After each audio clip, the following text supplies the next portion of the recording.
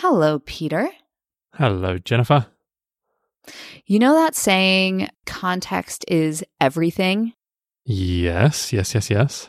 Well, don't worry, I'm not going to try to debunk it. I'm just going to try to add to it because I heard something today that really put things into perspective, which is the relationship between context and perspective. Context and perspective. Okay. I think I follow. I thought this was going to be a I disagree with this saying moment, but it's not. It's a build. This is the long and the short of it.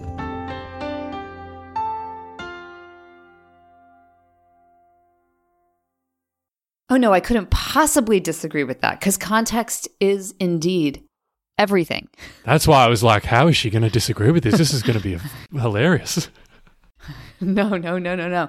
But I had heard this from a totally different perspective today. So I was listening to Getting to Yes And, which is the podcast from Second City. Actually, Second City Works, which is their applied improv, like using improv in life and work podcast. It's so cool. Excellent. Highly recommend. Anyway, the host, Kelly Leonard, was talking about comedy and the importance of context in making comedy actually funny. And what he said really made me think about leadership. So what he said was, when you're doing improv is perspective taking. So you're taking suggestions from the audience, which is what provides the context for the audience to view the work you're doing to find it funny. Stand-up, on the other hand, is perspective giving. In order for the audience to find the jokes funny, at the beginning of a set, the comedian needs to actually share their perspective, who they are, how they see the world, in order to provide the context for the jokes to land.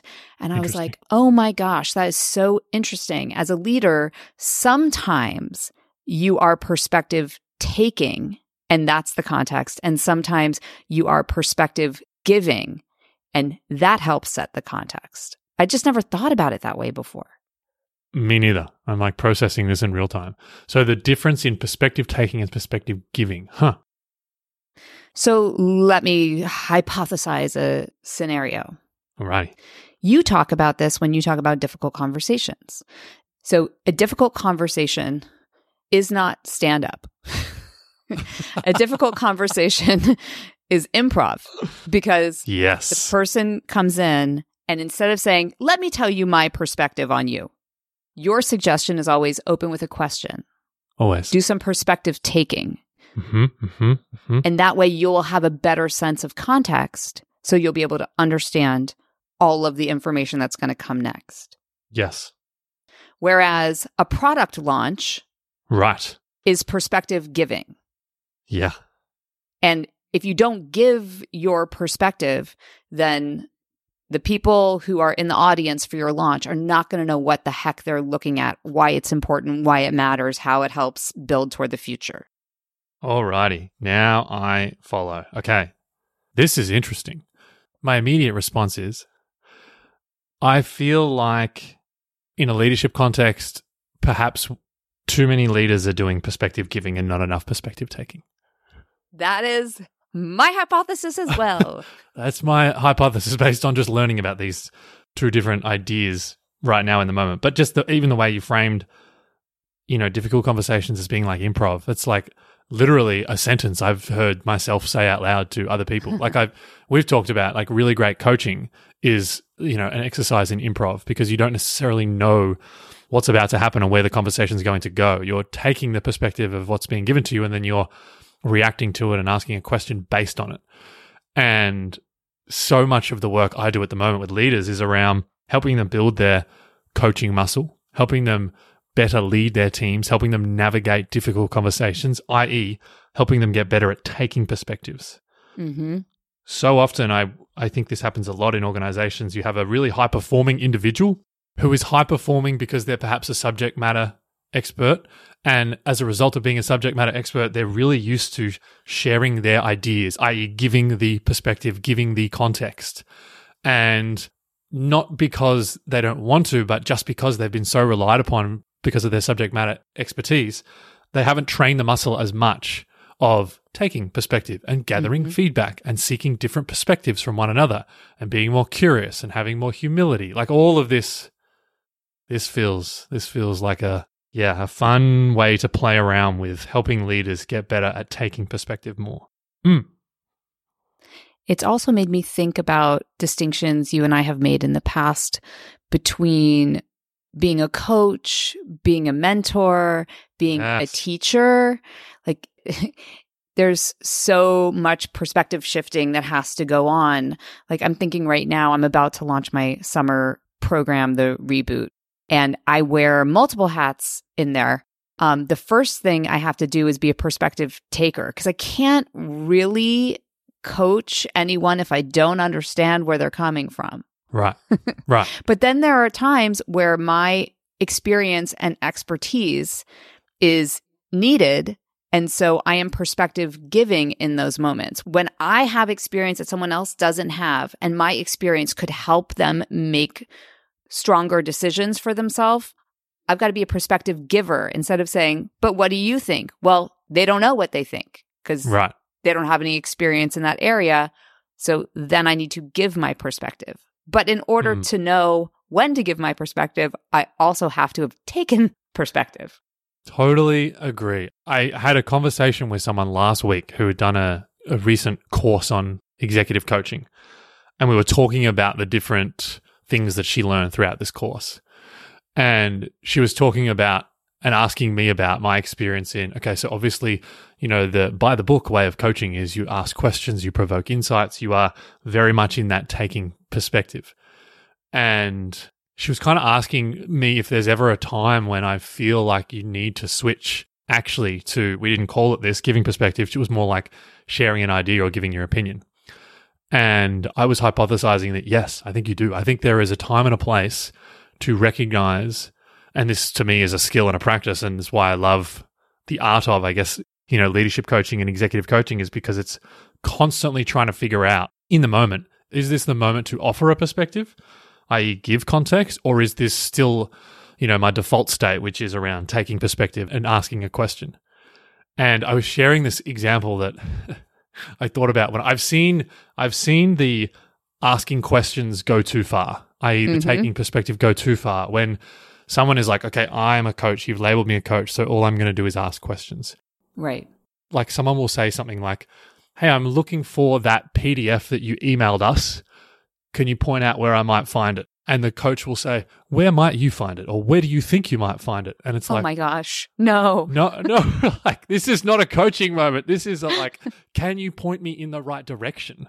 And if you go for the taking perspective, if you go for that curious coaching posture in a moment that doesn't require it, it actually becomes incredibly infuriating for the person. Like, hey, Jen, can you send me that video that you mentioned about imposter syndrome? And someone's like, where might you find that video? Like, what are you talking about? Just send it to me, So I feel like there's a healthy tension between these two, and we need to kind of almost bounce between the two quite often. Mm-hmm. And the flip side is true as well. Right. Yes. Like, there is nothing more frustrating than being like, and now we are perspective taking, like, let's brainstorm together. And then one person is like, I shall give you my perspective and no one else may speak. 100%. So I was sharing this with you yesterday. One of my clients, this amazing CEO by the name of Maddie, suggested a show to me the other day. She's like, I think you'll love the show. It's called Shrinking, and it's got Jason Segel in it, who I quite like. He's a funny guy. And it's about a psychologist who Jason Segel plays that kind of just gets fed up with being the taking perspective. I fed up with like, so how does that make you feel, Jen? And I'm a therapist, so I'm going to like help you get clear on your own struggles so that you can build a pathway forward. And it's very comical. He flips to like, he almost talks about it as like, I just want to shake my clients sometimes because I'm like, you need to do this. You need to break up with this person, or you need to quit this job. And he kind of flips into the giver. He's like, here is my opinion. And at the start it goes well, and then it starts to like completely fall apart because he's giving too much. But it's just it's a really comical way of looking at this distinction. It's like asking questions versus giving and sharing ideas. In the context in which I heard this, they were obviously talking about comedy and like making sure that your punchlines are landing. And in like a difficult conversation, you're not necessarily like trying to get someone to laugh, but you are trying to get things to land. Yes. And as an acting teacher, I often talk about how do we ensure that what we're doing is actually landing on the audience? How can we ensure that what we're offering is legible enough that they understand it? So even though we're not like using punchline or we're not trying to get a laugh, I do like the idea that either taking perspective or giving perspective is helping the ideas to land. Yeah. So true. It's like seeing someone give a keynote that's not landing, and it's just because they're perhaps giving so much perspective without any consideration for who's in the room. I mean, this to me is like why we talk about effective communication being so important and coming from a place of who's it for. Like this question you and I have talked about many times, and Seth Godin has famously written about who's it for and what's it for. The reason it's so important is it helps us be more intentional with how we communicate things, i.e. it helps us land the message we're trying to land. So if I understand the people that are in the room, then I can understand that they might be interested in certain things. I guess the distinction perhaps in an improv audience versus a stand-up audience sometimes is, well, usually is people go to a show knowing they're getting improv versus people go to a show knowing they're getting stand-up. So automatically the story they're telling themselves about what's about to happen is slightly different. So that then enables the comedian to, approach it in a certain way. It's making me think about early in my keynote career, I was so reluctant or hesitant to talk about my Broadway experience. Yeah. And what I came to understand as the years went on is that sharing my Broadway experience actually provides the perspective that I'm coming from, which provides the context for every single point I'm going to make. Right. Gosh, I feel like this must be common because I've done the same thing. Like I joked about the person who, would try and coach a moment where someone was like, where's the resource for how to be a better coach or whatever the example is. And like over-indexing on the taking perspective. I've definitely been guilty of that myself and almost forgotten about all of the things that I've done in the past that actually are relevant to share, to give perspective. Yeah. And, in recent times in particular, I've been like, oh yeah, that project I worked on when I was 24 was actually super important and relevant to the context of the conversation we're about to have. There's a bunch of learnings that I had back then. And for some reason, I'd like compartmentalize them and sort of forgotten about those or put them in a box somewhere and been like, that's not important. I'm here to, ask questions and hold space, and kind of over-indexed on that. It's making me think about how we actually could be more thoughtful when selecting the people who are going to be our mentors. I just had this comical idea come up in my head of like, I'm looking for a gymnastics coach. And so I find a coach and they're like, how do you feel you'd do a backflip? It's like,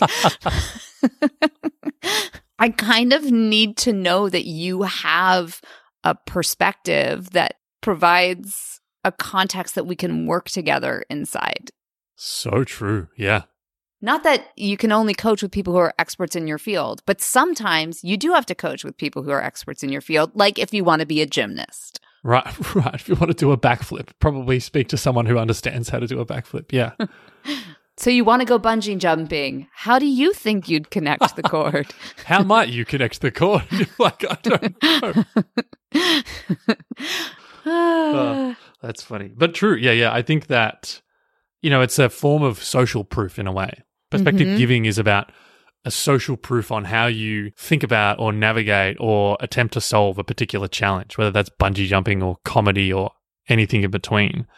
And if we are, the customer of someone who is offering a service like that, I think whether we realize it or not, there is certain context we like to have that helps us make that purchasing decision. Yeah.